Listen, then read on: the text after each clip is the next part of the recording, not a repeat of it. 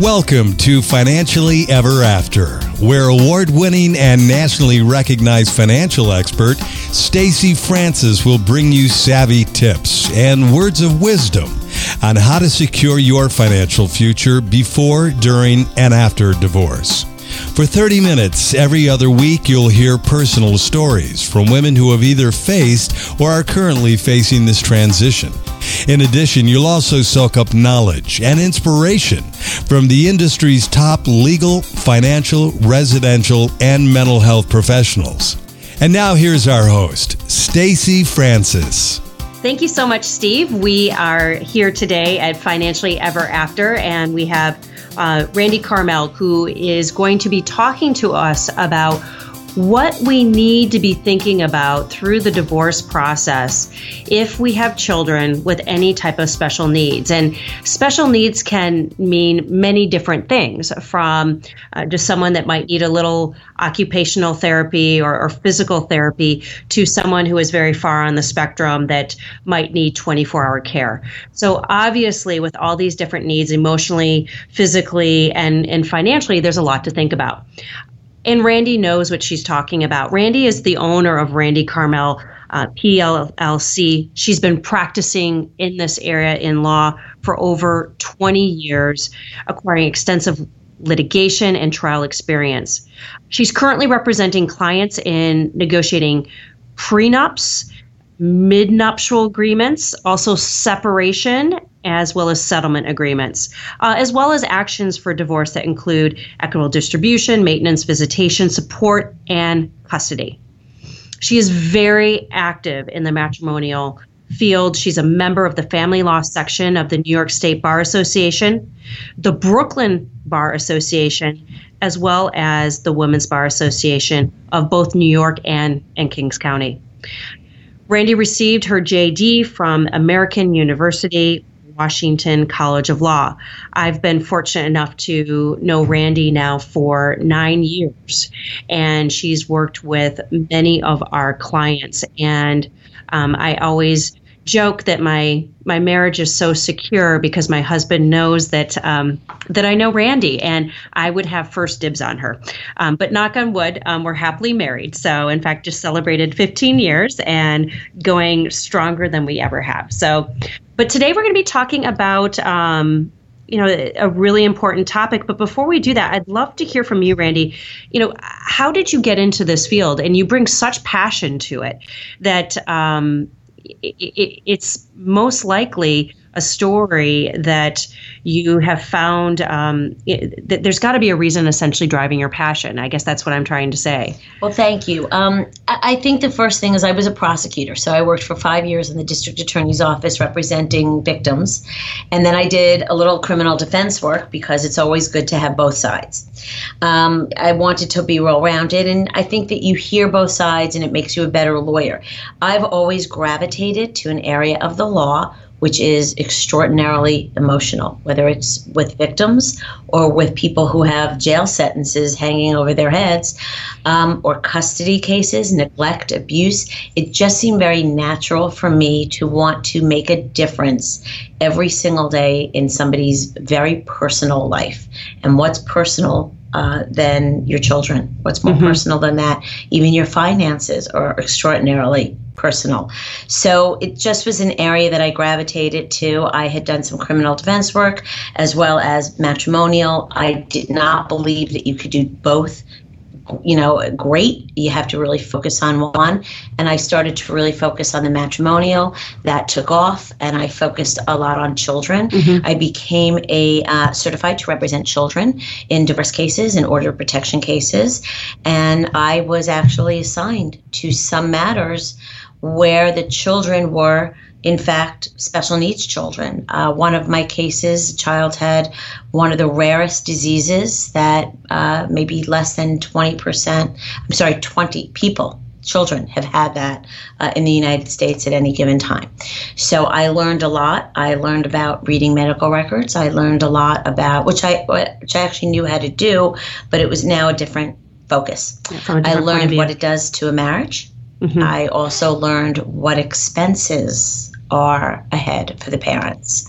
So it became an issue not only for decision making. One parent may agree with certain therapy, another doesn't. That's an issue for custody. But they all have a financial aspect to it as well. And you cannot look at one without the other. Yeah. So it really just became more of a passion for me, and to know that you can make a difference in somebody's life, and especially a child's life. And I think it's amazing how you focused on children, because children are definitely impacted by divorce. They are. They're absolutely impacted. How are you seeing the number of cases that come to you with special needs children? I've read certain studies that couples who have children who have different unique needs, unfortunately the divorce rates are higher. Do you see that as well, and why is that? I actually represent husbands, wives, mothers, fathers, as well as children. So I have a very full practice. So I see it from every angle. Mm-hmm. I see it from the stay-home parents' perspective. I see it from the working parents' perspective. I see it from both parents, the parent who actually works and takes care of the child. And I also now see it from the child's perspective and from teachers and therapists. I do believe that it is harder to raise a special needs child. It's harder on a marriage. I do think that the numbers have increased. But what I see is I also see more children being diagnosed with special needs. Mm-hmm. That has been a phrase that many years ago you hardly heard. And now it is a phrase that you hear almost in every case. So as you said earlier, it does range from maybe needing some services, some occupational therapy, to really being a child that is almost homebound, which I've also represented. Mm-hmm. So it's just it's extraordinarily difficult, but it's also very prevalent in our society now. And I do believe it has a very big impact on married couples or just parents in general. And it certainly does add to the stress of a divorce. How do you deal with a couple that comes in? You could be representing the wife or the husband, who have very different views about what the needs of the child are. That's got to be a very challenging place to be. It is. Challenging is the exact word for it. It is also extraordinarily difficult at times, because they each would have to show to some extent their support for what kind of therapy they believe their child needs, or medication. That's usually the biggest fight. Is one parent wants a child on medication, one parent does not, and then as a kid gets older, the child has an opinion. I've had cases where the child did not like side effects, and I've had cases where the child begged for it because that child became more focused in school. So you wind up getting sometimes 3 different perspectives. I try to bring people to a common ground. Mm-hmm. I try to bring people to something that they could agree on. But if they do not agree, the court will make the decision, and that takes it out of the hands of the parents. And to me, that's risky, because imagine being told you have to give your child medication because your spouse had the decision making for it and you really don't believe it. So the best thing to do is to try to work with the doctors, with the people who are very involved in the child's life, to see if there's some common ground that could make the parents agree on a little bit, and then in time maybe a little bit more. It's easier with things with therapy that do not involve medication. That's the more difficult one, because you can say put your child on medication as a test run, but the parent who really doesn't believe in it won't even do that. So that's the more difficult area. So what are some of the issues do parents need to be thinking about as they start this process? Oh, that's a very loaded question. It's a beautiful question. And it's as broad as can be. Right. So we could now talk for 2 hours. Right. So to narrow it down, first we will go with just decision making, which is not a financial question, but has financial impact. Decision making, if you have, let's say, a child with autism, how often can that child go back and forth when the rhythm of the child needs to be almost identical every day? So is the child, when the child goes to another parent, is it going to be difficult for that child because he or she doesn't know where the toothbrush is versus being in the home that the child may have always known? So you have those issues. And of course, other than the stress for the child, then there's additional therapy, then there's additional issues with the child. One of the things that affects the finances are add-ons for child support. And what would be some of those add-ons that you need to make sure that you're planning for? So there's basic child support, which goes for room and board, and then the add-ons are medical. So you have medical insurance, that's an add-on, but then you have medical costs, prescriptions, therapy, equipment, supplements, some dietary costs, some sensory items a child may need, especially with autism. This is not something that is common, but I try to bring this out. Respite care, and sometimes you need a nanny or help with your child, and that is not always authorized if it's not for when that parent is at work. So that's a little glitch in the system. You may need some additional help, but child care is not always something that is mandatory if the parent is not out of the home working. So that's something that is now coming up in courts. Just the mere professionals that you use, and how to modify your home environment sometimes. The Department of Education, if your child needs a special school, the Department of Education is supposed to pay for that special school if a New York City public school cannot accommodate the need of that child or the needs of that child. But you have to usually fight for that. You usually have to get an education lawyer. And that lawyer gets paid. And that lawyer gets paid off the top of the reimbursement for the school. So you are always thousands of dollars behind until your child is that last year of school, and then you will get reimbursed for the attorney. So you're always somewhat laying out a certain amount of money every year. If the school is $70,000 and the lawyer was $10,000, you're always $10,000 behind until the child is no longer in school. So this affects any kind of budgeting, any kind of planning. Where's the money coming from? And how to plan for it. And I don't believe, it's been my experience that not everybody plans ahead for something like this. And that if you do, it becomes easier. But if you don't, then you have the financial stress in addition to the other stresses of divorce. What about some other things, and it might even have fallen under what you talked about, but going to certain camps during the summer where,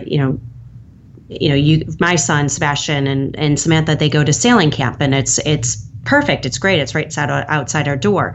But for some kids, sailing camp doesn't work. They need a type of camp where it's much more expensive. The counselor to camper ratio is much smaller. They understand how to work with special needs kids. Is that also covered and under this, or is that an additional thing that needs to be spoken about? That is an additional thing that needs to be spoken about. So what I was actually talking about was more of something that I believe would be mandatory.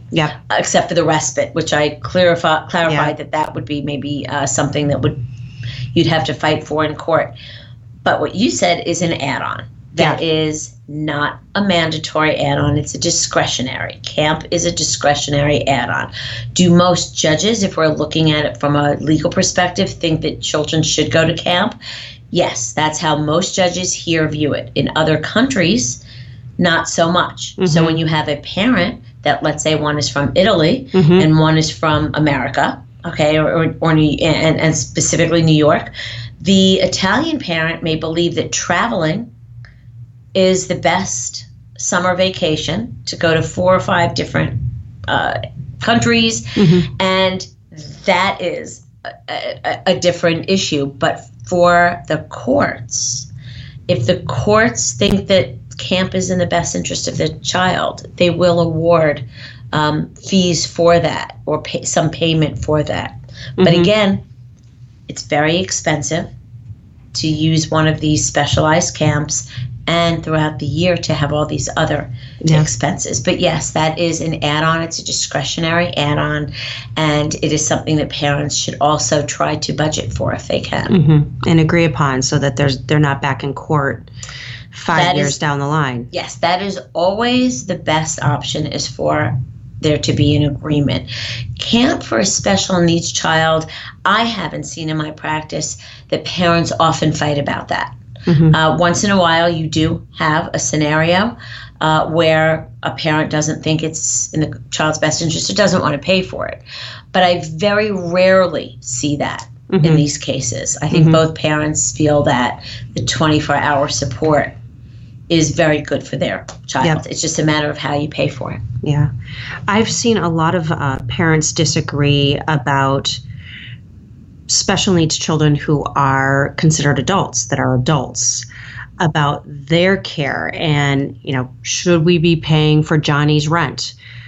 She might say, of course, we have to pay for Johnny's rent, where he might say, or she, because I've seen it on both sides, no way, Johnny can get out there.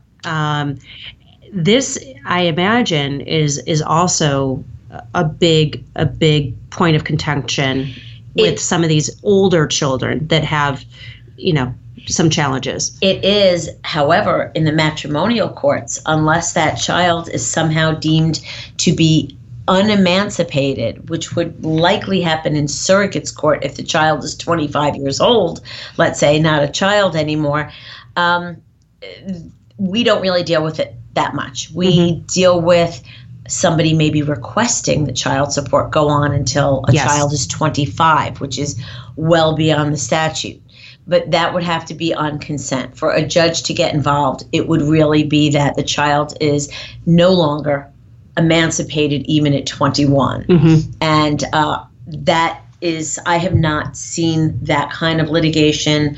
I would believe that some of it would have to be in surrogate's court to deem that adult really more of a dependent, because child support in New York stops at 21 unless there is consent for it to extend. Yeah. But these are, that's a financial issue that has a tremendous bearing. I have seen parents push for health care past 21 to 25 or 26. I have seen parents who say, I can't pay for X because I'm paying for my daughter's rent for the last 3 years.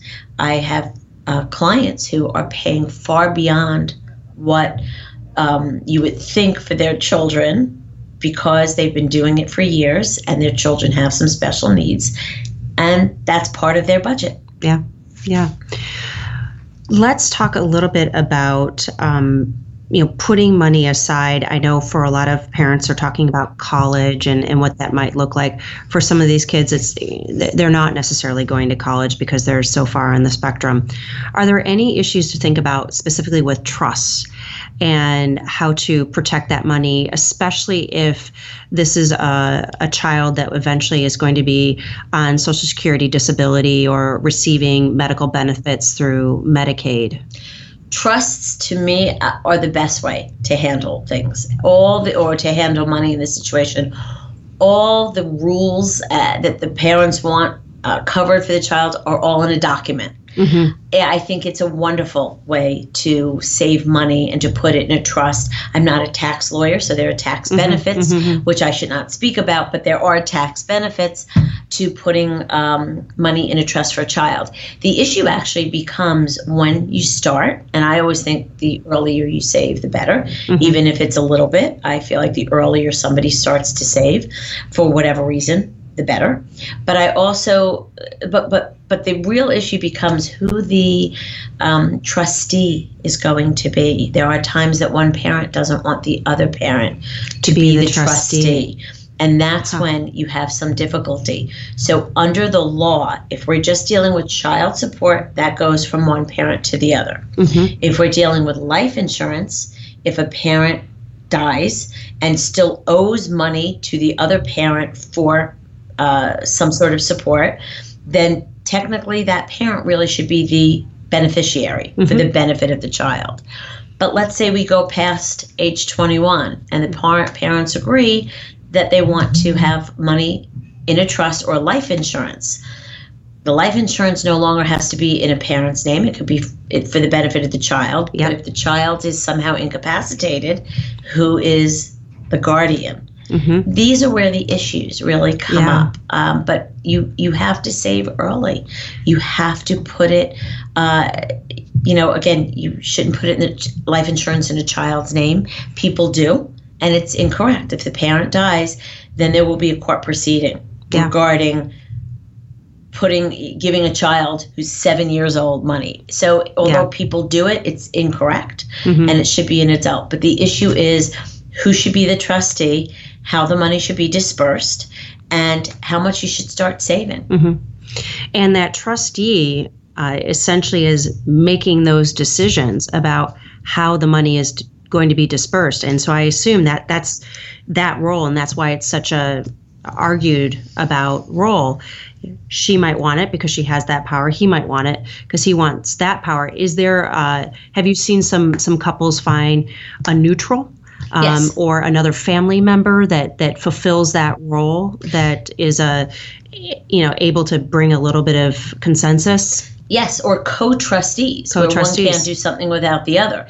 So yes, I have seen that. I have seen actually somebody who worked in a bank they trusted the advisor in the bank to be one of the trustees. So a corporate trustee. Yes, and I think that's a great idea. Somebody who you trust and somebody who both parties trust is the person who's going to either make the decisions on things that are, let's say, broad. So if you say the money shall be spent in the best interest of the child, then that person is really making very serious decisions.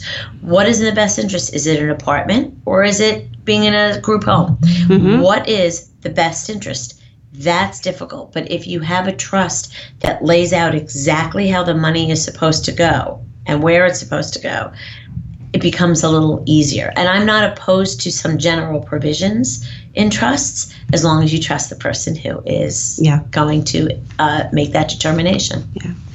So I can't believe we're going through so much time. What are some of the other things? Is there anything else that you would recommend to women who are starting this process, who have children that have different needs, as they, even to how do you choose a lawyer that knows this? Because this is not necessarily an area that I imagine every matrimonial lawyer knows inside and out. I think most matrimonial lawyers know, obviously, the term special needs, because you want to make sure that in the add-ons that your client is going to get the funds that are necessary or it's provided for. The details of working with a child, let's say with autism, no, unless you've actually represented one or had a client that it was a very big part of the case, then you may not know the details. You may not know that the Department of Education can reimburse for special, classes or specialized school. I think that you should get not many people love to get a diagnosis, but I think that you should talk to doctors early on. Mm-hmm. I think you should let your lawyer somehow have some of those documents. I think that once you know whether there is a diagnosis or what kind of special classes your child may need, and again, it may just be something simple like occupational therapy, to then research how much that costs. Yep. Research how much, talk to an occupational therapist. How long do you think my child's going to need that? And in a stipulation of settlement or in a trial, if it ever goes that far, you have the burden of saying, this is what my child's going to need. So I think you gather those experts early on. Mm-hmm. You have support for why certain money must be saved.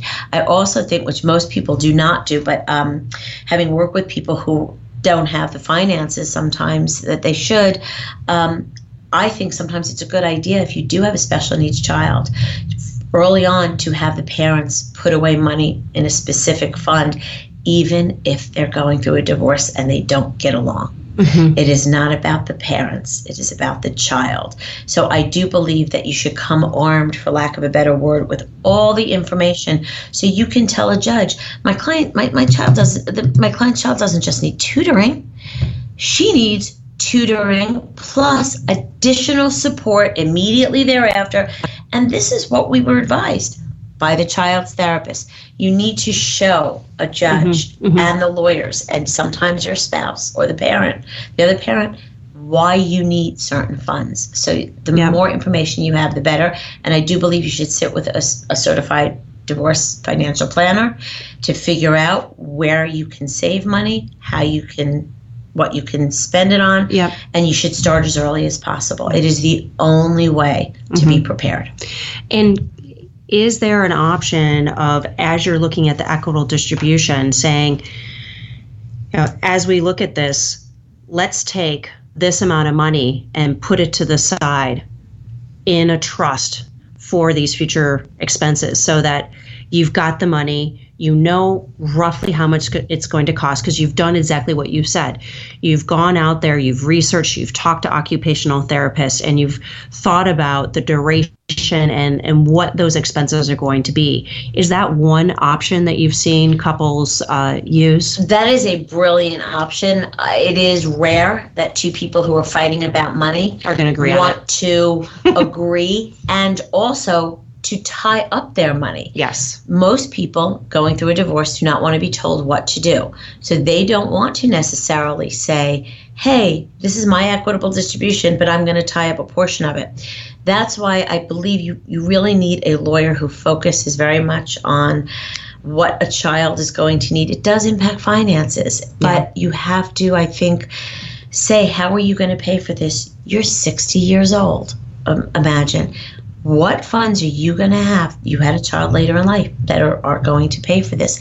You need to put it into a perspective, almost the way a financial planner does. You need to put it in a perspective of what if, how many more years are you going to work? Isn't it better now to have the money set aside and live your life a certain way than 10 years from now?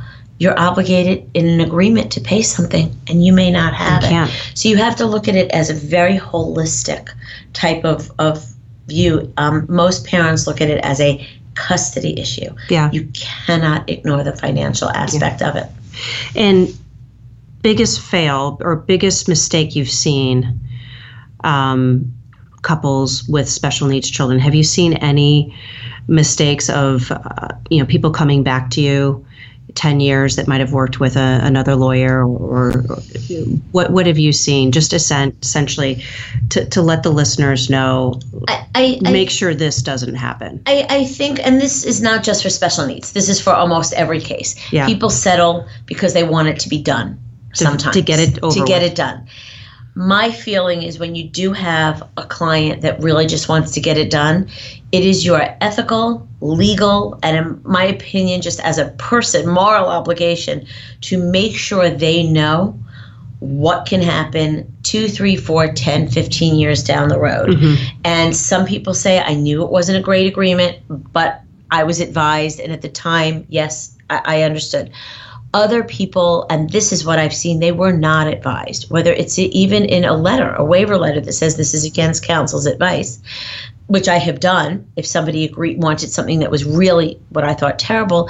But I think you need to lay it out in some sort of letter form in writing that you know your child's expenses are going to be X. And that way it makes it easier when they don't get the funds that they want. The good news, so I could end on a happier note. Judges are sympathetic to people with children and with special needs children, even if it's not in an agreement. If there are additional or much higher expenses, that person is very likely going to have that issue addressed in court by a judge. So the good news is that even though you have an agreement, judges sometimes, or the courts, soften the legal standard when you have a situation where, yes, you agree to X amount for add-ons, but that really is no longer good because look where our child is now. So that's the good part, is the judges really are getting much more well-versed on special needs children and the expenses associated with them. So, Randy, you've talked a lot about some really important topics, particularly for any couples with special needs children. How can our listeners reach out to you and learn out more information about what you do? Thank you. Well, I have a website, and it's www.randycarmel.com. RandiKarmel.com. My contact information is on that website. My number is 212-755-0224. It is very easy to reach me. I usually return calls pretty fast. And even if I'm in court, usually there will be a response to the person who called as to when I'm available. But it's certainly an area that needs exploration, because it is now more prevalent than ever. It is. Yes. Yeah, I agree with you that this is only a topic that's going to be more and more needed, and good solutions as couples look at this. So thank you for being here. And I encourage all of our listeners to visit www.randikarmel.com, and great information on her website also to let you know and some of the issues that you need to start to think about, particularly if you have a child with different needs. And what I'm hearing from Randi here today is that knowledge is the most important piece, that you need to be able to prove and have evidence of why you have these needs, and what this is actually going to cost. So thank you for being here. And thank you. I'm amazed that we were able to get through so much for a topic that is both important, but also, I'll be honest, pretty darn complex. It does get there, but with the right team and the right people, it can all be accomplished. Thank you. Thank you. And Stacey, how do our listeners get in contact with you? Thanks, Steve. If you want more information, if you are a woman who realizes in the bottom of her soul that you're not 100% happy and you don't know everything you feel like you need to know about your finances, please reach out. Please reach out, and you can visit our website. That's www.francisfinancial.com, FRANCIS, financial.com. We've got a lot of information there, and we also can share with you, available right on our website, is amazing survey, a white paper we wrote after interviewing 150 women about their divorce journey. And it really brings to light their stories and what we see both from them, but also from years of working in this field, the do's and don'ts of divorce and how you can make sure that you're going to be financially secure, because that is one of the biggest concerns that women have and that keeps them trapped. I know that's the reason why my grandma stayed. And she told me it was because of money. And you should never stay in a marriage, a job, any type of situation where that's the reason.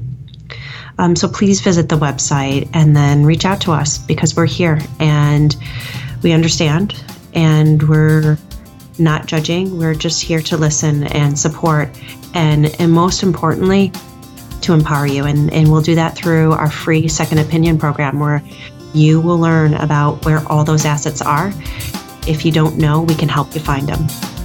So really important, and please do reach out.